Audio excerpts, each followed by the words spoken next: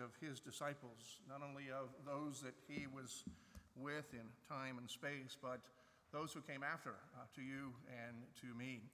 This morning we're going to be considering a question that he asked to his disciples that is found in Matthew chapter 7, the tail end of the Sermon on the Mount.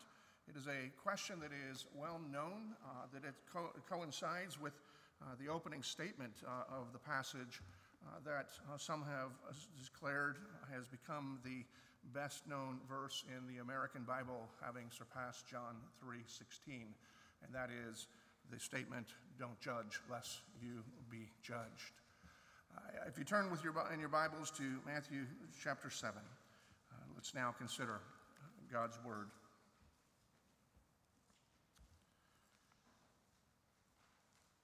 Matthew 7, verses 1 through 5.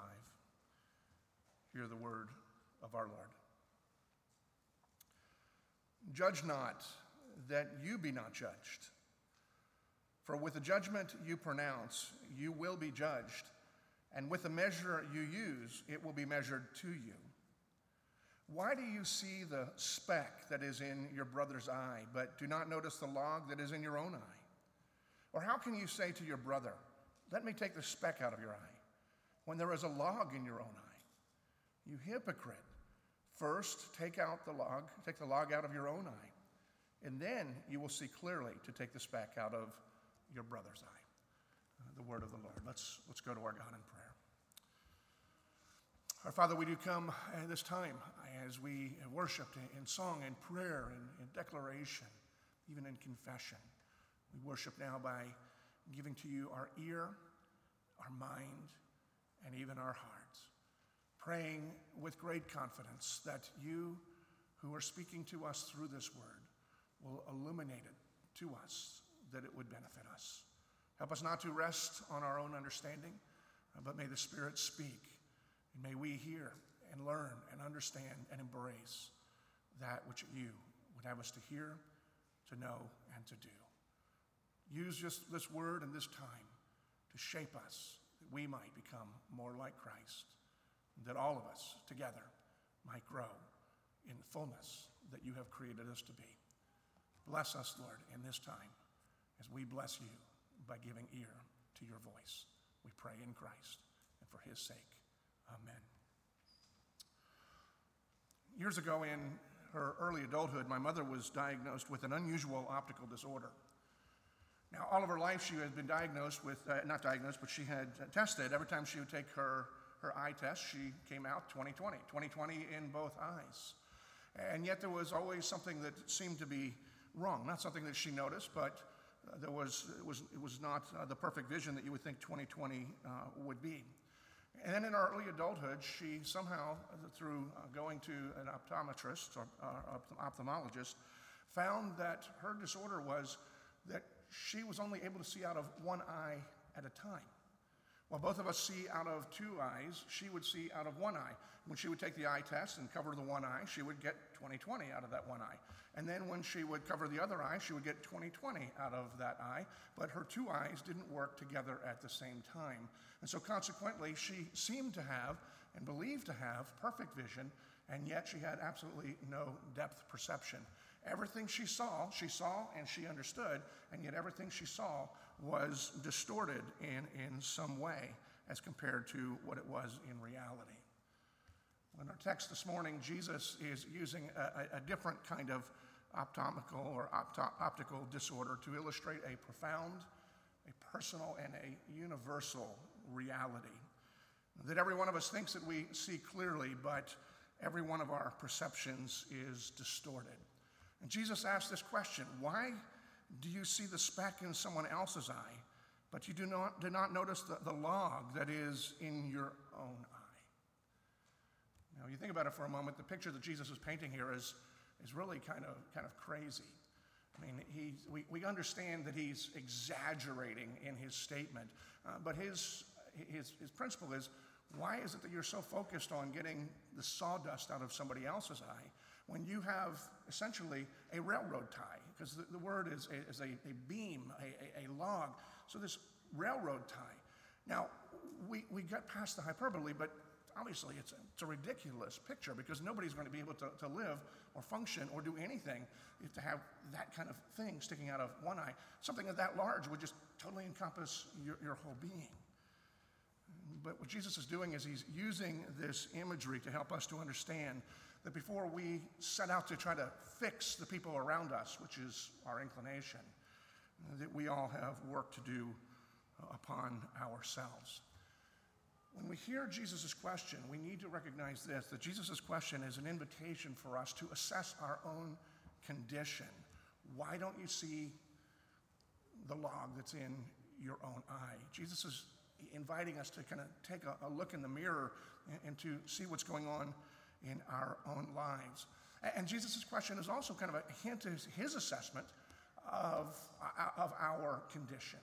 He who is God, he who is like us in every way, except without sin, he understands our situation, he understands our frame, but he's wanting us to understand for ourselves what our condition is like. And what Jesus seems to be implying here is that we are prone to judge. Every one of us is prone to judge, and the way that we want to fix others. Usually because if we fix others, then our circumstances will be much more comfortable for us. And meanwhile, while we're wanting to fix those who are around us, we just have an incredible capacity to turn a blind eye to our own stuff and to justify ourselves. The reality in our own minds, from our own perspective, if everybody else in the world will just simply change, then I'll be happy. And for a lot of us, without really thinking about it, we assume that if everybody would change to make me happy, well then, they'll be happy too. And Jesus is recognizing that and acknowledging, and he is pointing out to us that is the condition that he sees that is universal in humanity. And it's vital that we adopt Jesus' assessment of our condition. Scripture is full of some incredible things about the human condition. Think about some of these verses and what they say about you, about me, about everyone. We see in Isaiah 1, verses 5 and 6, your whole head is injured, your whole heart afflicted. From the sole of your foot to the top of your head, there is no soundness, only wounds and welts and open sores, not cleansed or bandaged or soothed with olive oil. In other words, what the prophet is saying, and God is saying through the prophet, is from head to toe, we are broken and we are wounded people. Jeremiah tells us profoundly in Jeremiah 17:9, not about our physical condition, but about our spiritual and our emotional condition. The heart is deceitful above all things and beyond cure. Who can understand it? And what he's saying is that our heart is warped. It is broken. It is never right. So he's saying it can't be measured, and therefore there is no cure. There's nothing we are able to do for it. Every time I think about this statement and recognize the reality of my heart, I think about certain things in life where I know that I'm slightly off, but I can adjust for it. For instance, my golf game. I have this tendency to have a nice fade. It can be nice. So what I do is I aim over here, figuring I'll adjust, and sometimes that works. Now other times when I adjust, I somehow now all of a sudden have a nice hook and it just goes further out of the way. But he's saying that our lives are like that, is that we have this idea that, okay, I recognize maybe I'm a little bit off, but this is the way I see things, so I will just kind of try to adjust.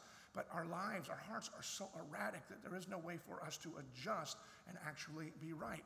We deceive ourselves when we listen and act only by our emotions. The Apostle Paul in Romans profoundly tells us of the human condition apart from God's grace. When in chapter 1, verse 18, he says this, the wrath of God is revealed from heaven against all ungodliness and unrighteousness of men, and in who, by their unrighteousness, suppress truth. So our natural broken tendency is to suppress the truth. We don't like the truth, or as Jack Nicholson might say, you can't handle the truth. And then Paul says, consequently, in verse 22 and 23. And although they claimed that the they is us, although they claimed to be wise, they became fools. And they exchanged the glory of the immortal God for images made to look like a mortal human being and birds and animals and reptiles. In other words, in our foolishness, in our rejection, our suppression of the truth, and God comes to us and reveals himself to us, we don't like the way God really is, so we exchange the glory of God rather than conforming to it, and we trade God in for things that we create, that we can control, and that we can live with. And God's wrath is being poured out against that. And it shouldn't surprise us, because this condition goes back all the way to the beginning, back to the fall, when our first parents, after they disobeyed God, and God confronted them about their disobedience, what is it that they did? They pointed fingers at each other and even at God.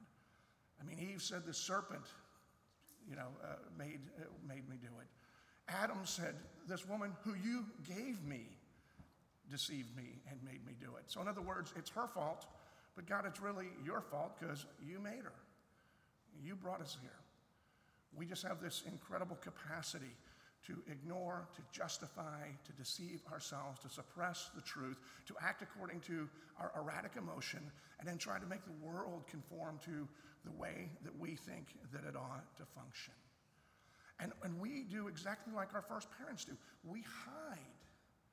Now, they hid behind a fig leaf and then hid behind some bushes, thinking that God would somehow not be able to see them. But we have this tendency to hide, to cover up by the way that we act and by the way that we speak. We wear masks, not the ones that you're required to wear today. That we wear masks that were common in ancient theater.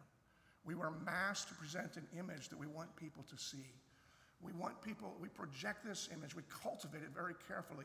I was thinking about a song that Brad Paisley came out with, it's been quite a while, in 2007, Cooler Online.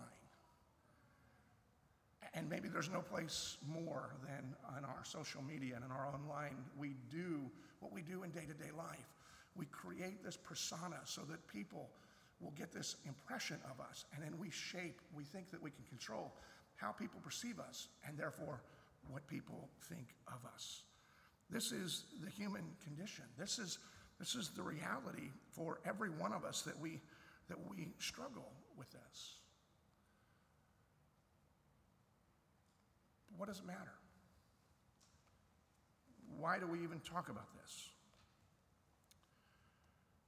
And the reason is because if we fail to see what is wrong and what is broken within us, and we don't own our own stuff, the gospel cannot take root, and therefore we cannot bear fruit. We cannot be the people that we really want to be. We cannot be the people that God is calling us to be.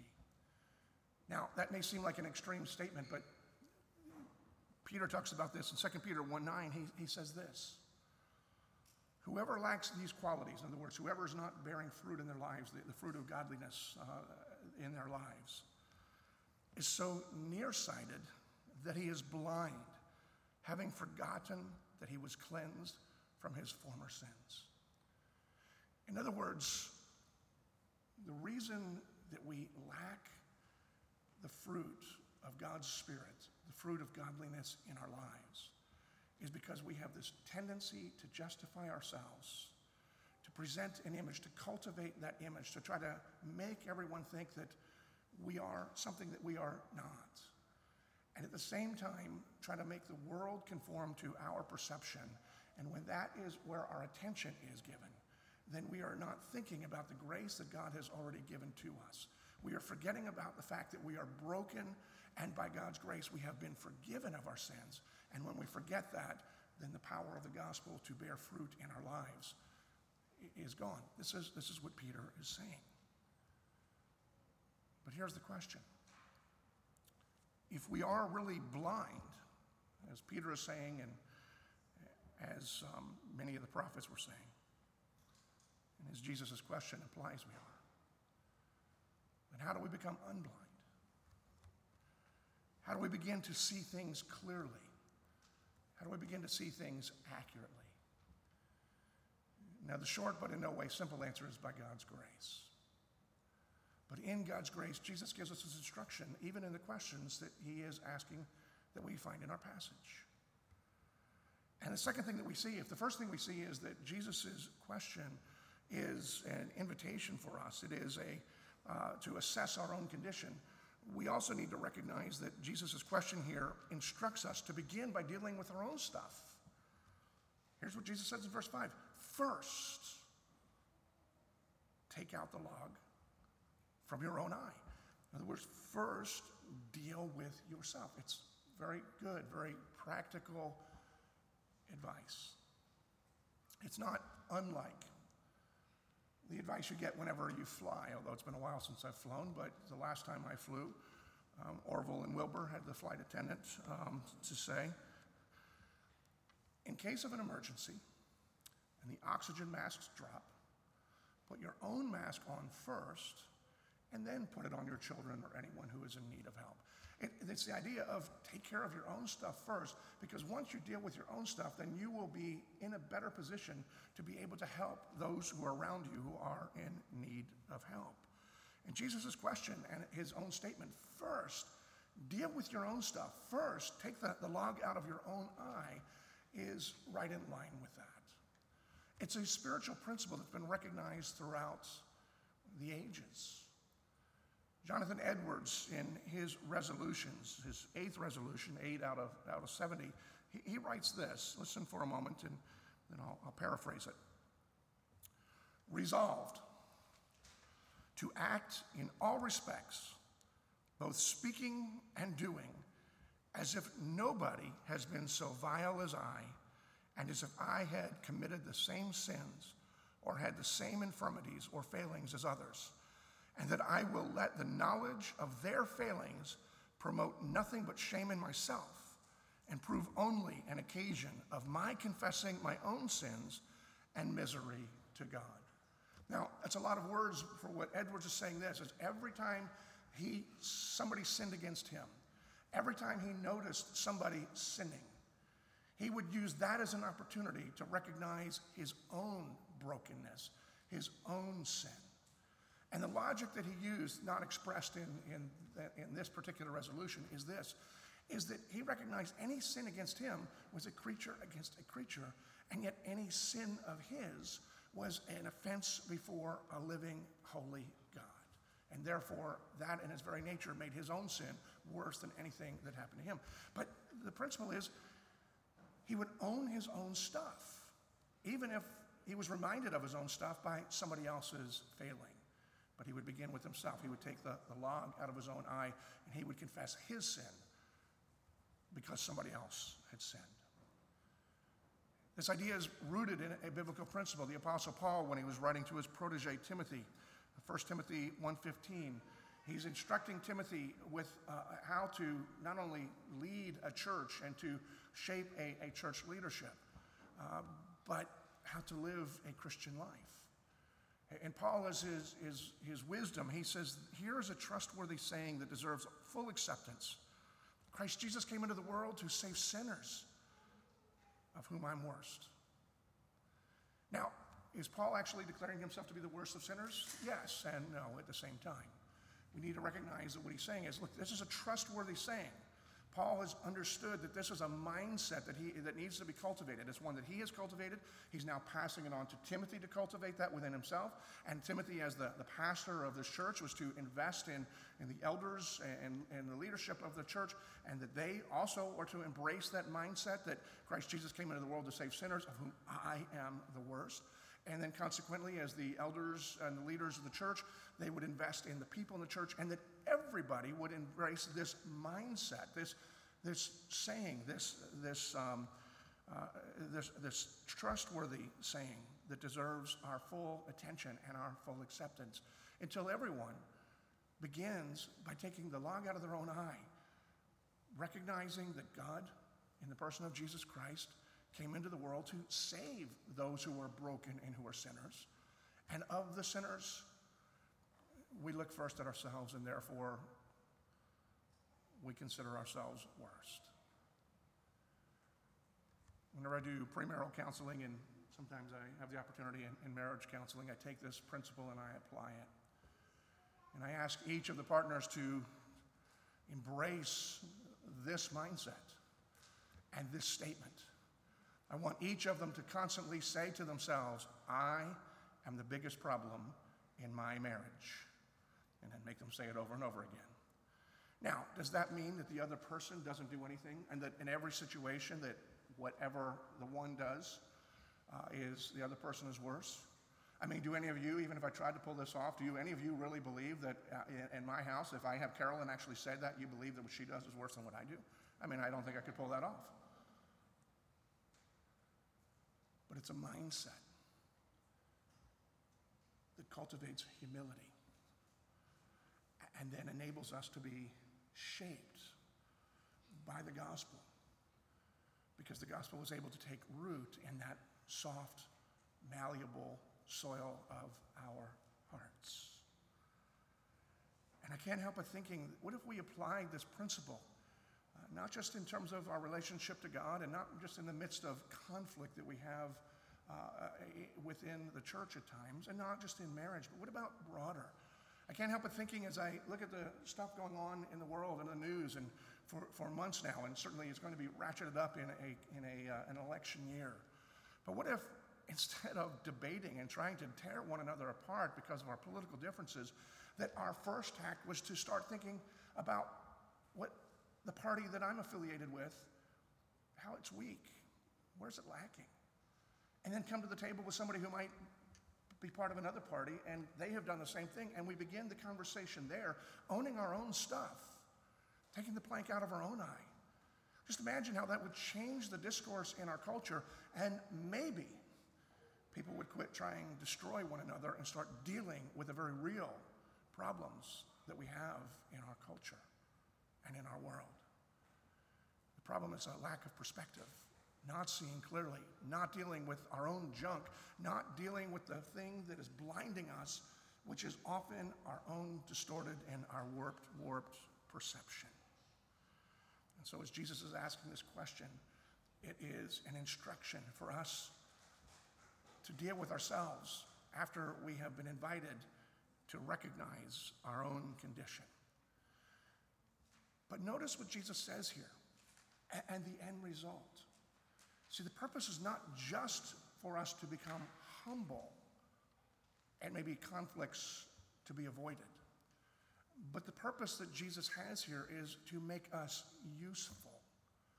Because as we look at the questions Jesus is asking and his own response to it, we see ultimately Jesus' question commands and empowers us to invest in one another. This is one of the most misunderstood passages in our culture.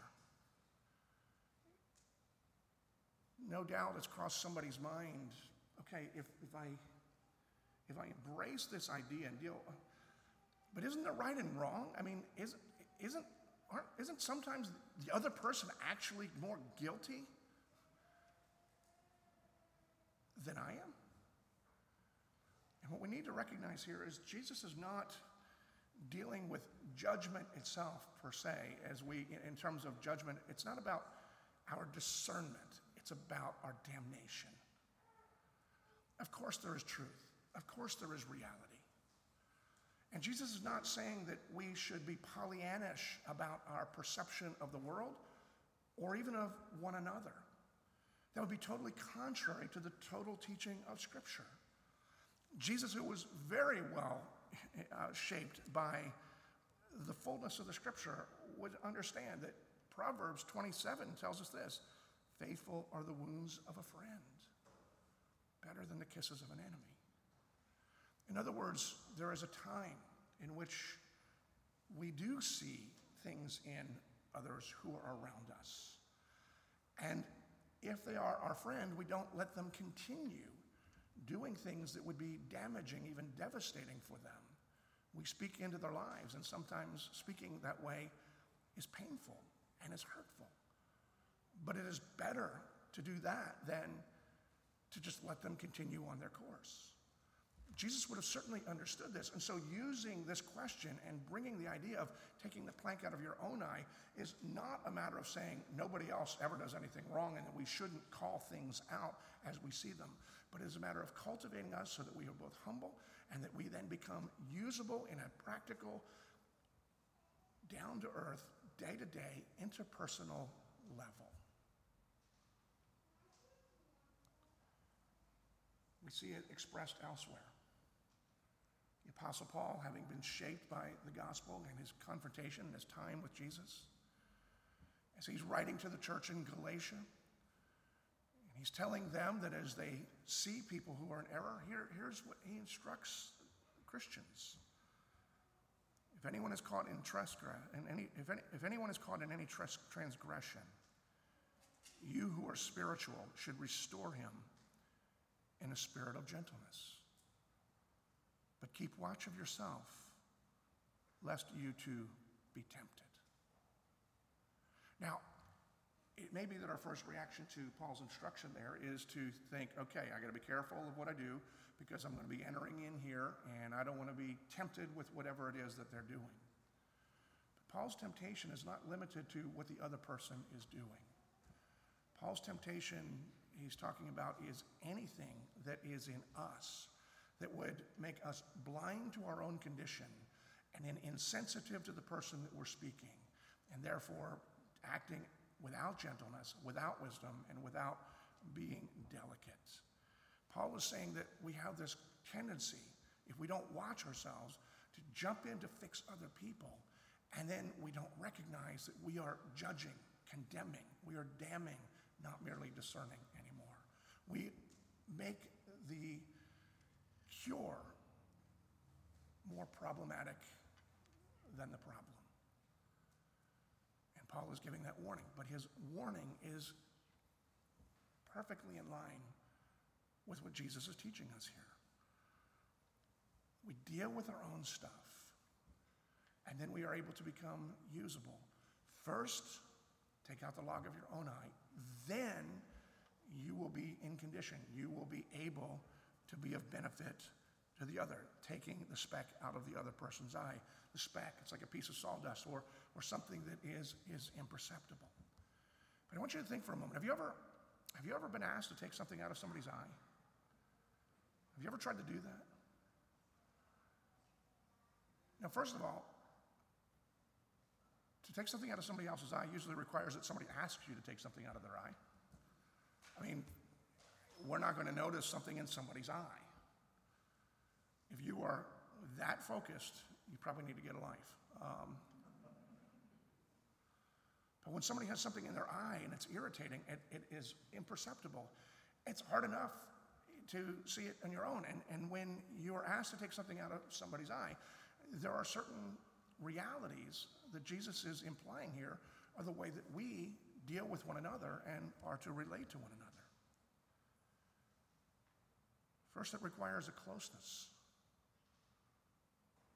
I mean, to take something out of somebody's eye, you've got to get in there and you've got to look really because you're dealing with something that is pretty minor. It may be hurting, it may be painful and devastating them, but it is imperceptible unless you're really, really close and looking. And the reality is when we are involved in the lives of others, we have to be able to be close in order to be able to see what the problem is and what the problem isn't. And that actually is inviting us to be closer than maybe many of us are comfortable being at times. But there is no way to be able to take a speck out of somebody else's eye without being close. It requires careful attention, and it requires gentleness. Otherwise, you can do more damage than good. And we see that in our own lives at times when we are lacking the gentleness or we're not really paying attention. We think we see, but we don't really see because we've not dealt with our own being, the own log in our own eye. And then we go in and we create damage to the relationship, damage to the person's self-worth, damage to the person's functionality. And when you take something out of somebody's eye, it's an investment in their welfare. You do it because they need it. You do it because they want it. not because whatever's in their eye is annoying you. See, God has created us for community.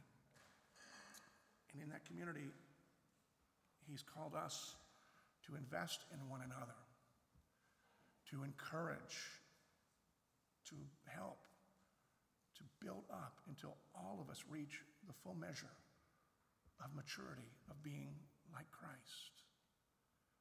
And Jesus uses this analogy of taking something out of somebody else's eye, preparing ourselves by being aware of our condition, dealing with ourselves, and we don't get to the point that we have perfect vision, but we must be in process before we are in position to be of any benefit to one another.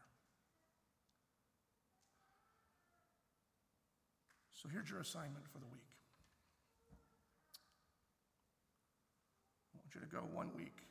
We'll make it easier. Go 1 day without judging someone. And I'm not talking about right and wrong. It's like, if your neighbor gets out in the front yard and starts shooting up everybody else, that's wrong. We can call that.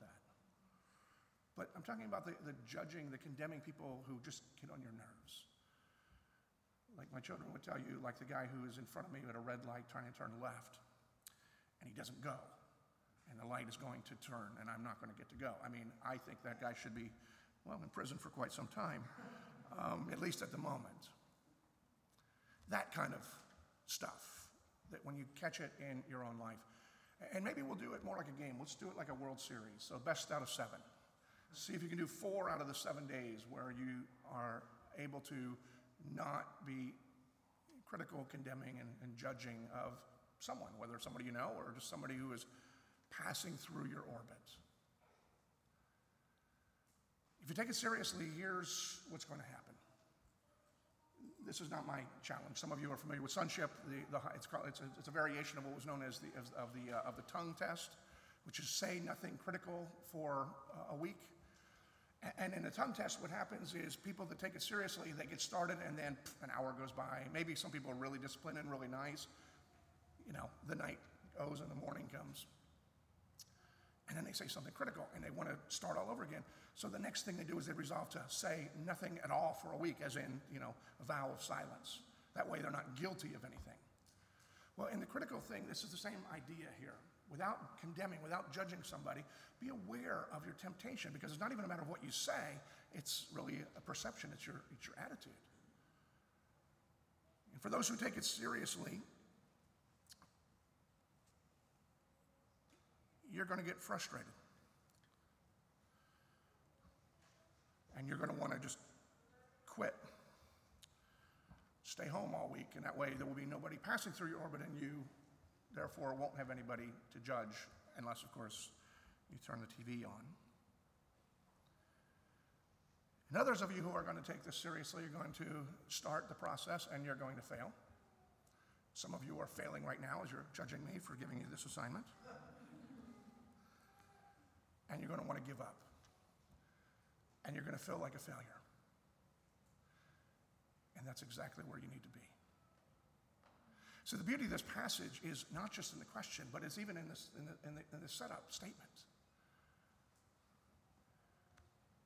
By whatever measure you use, that's the measure that will be used on you. And so when you're ready to give up, now you're ready to ask yourself, by what measure do you want to be judged? And the answer for every one of us is, I want to be judged by grace. I want to be reminded that Jesus came and paid for all of my sin, and therefore, since he's already paid the penalty, there's no penalty for me to pay. I want to be judged in that way. And when we recognize that that's the measure that we want, by God's grace, we recognize that's the measure that we are to give.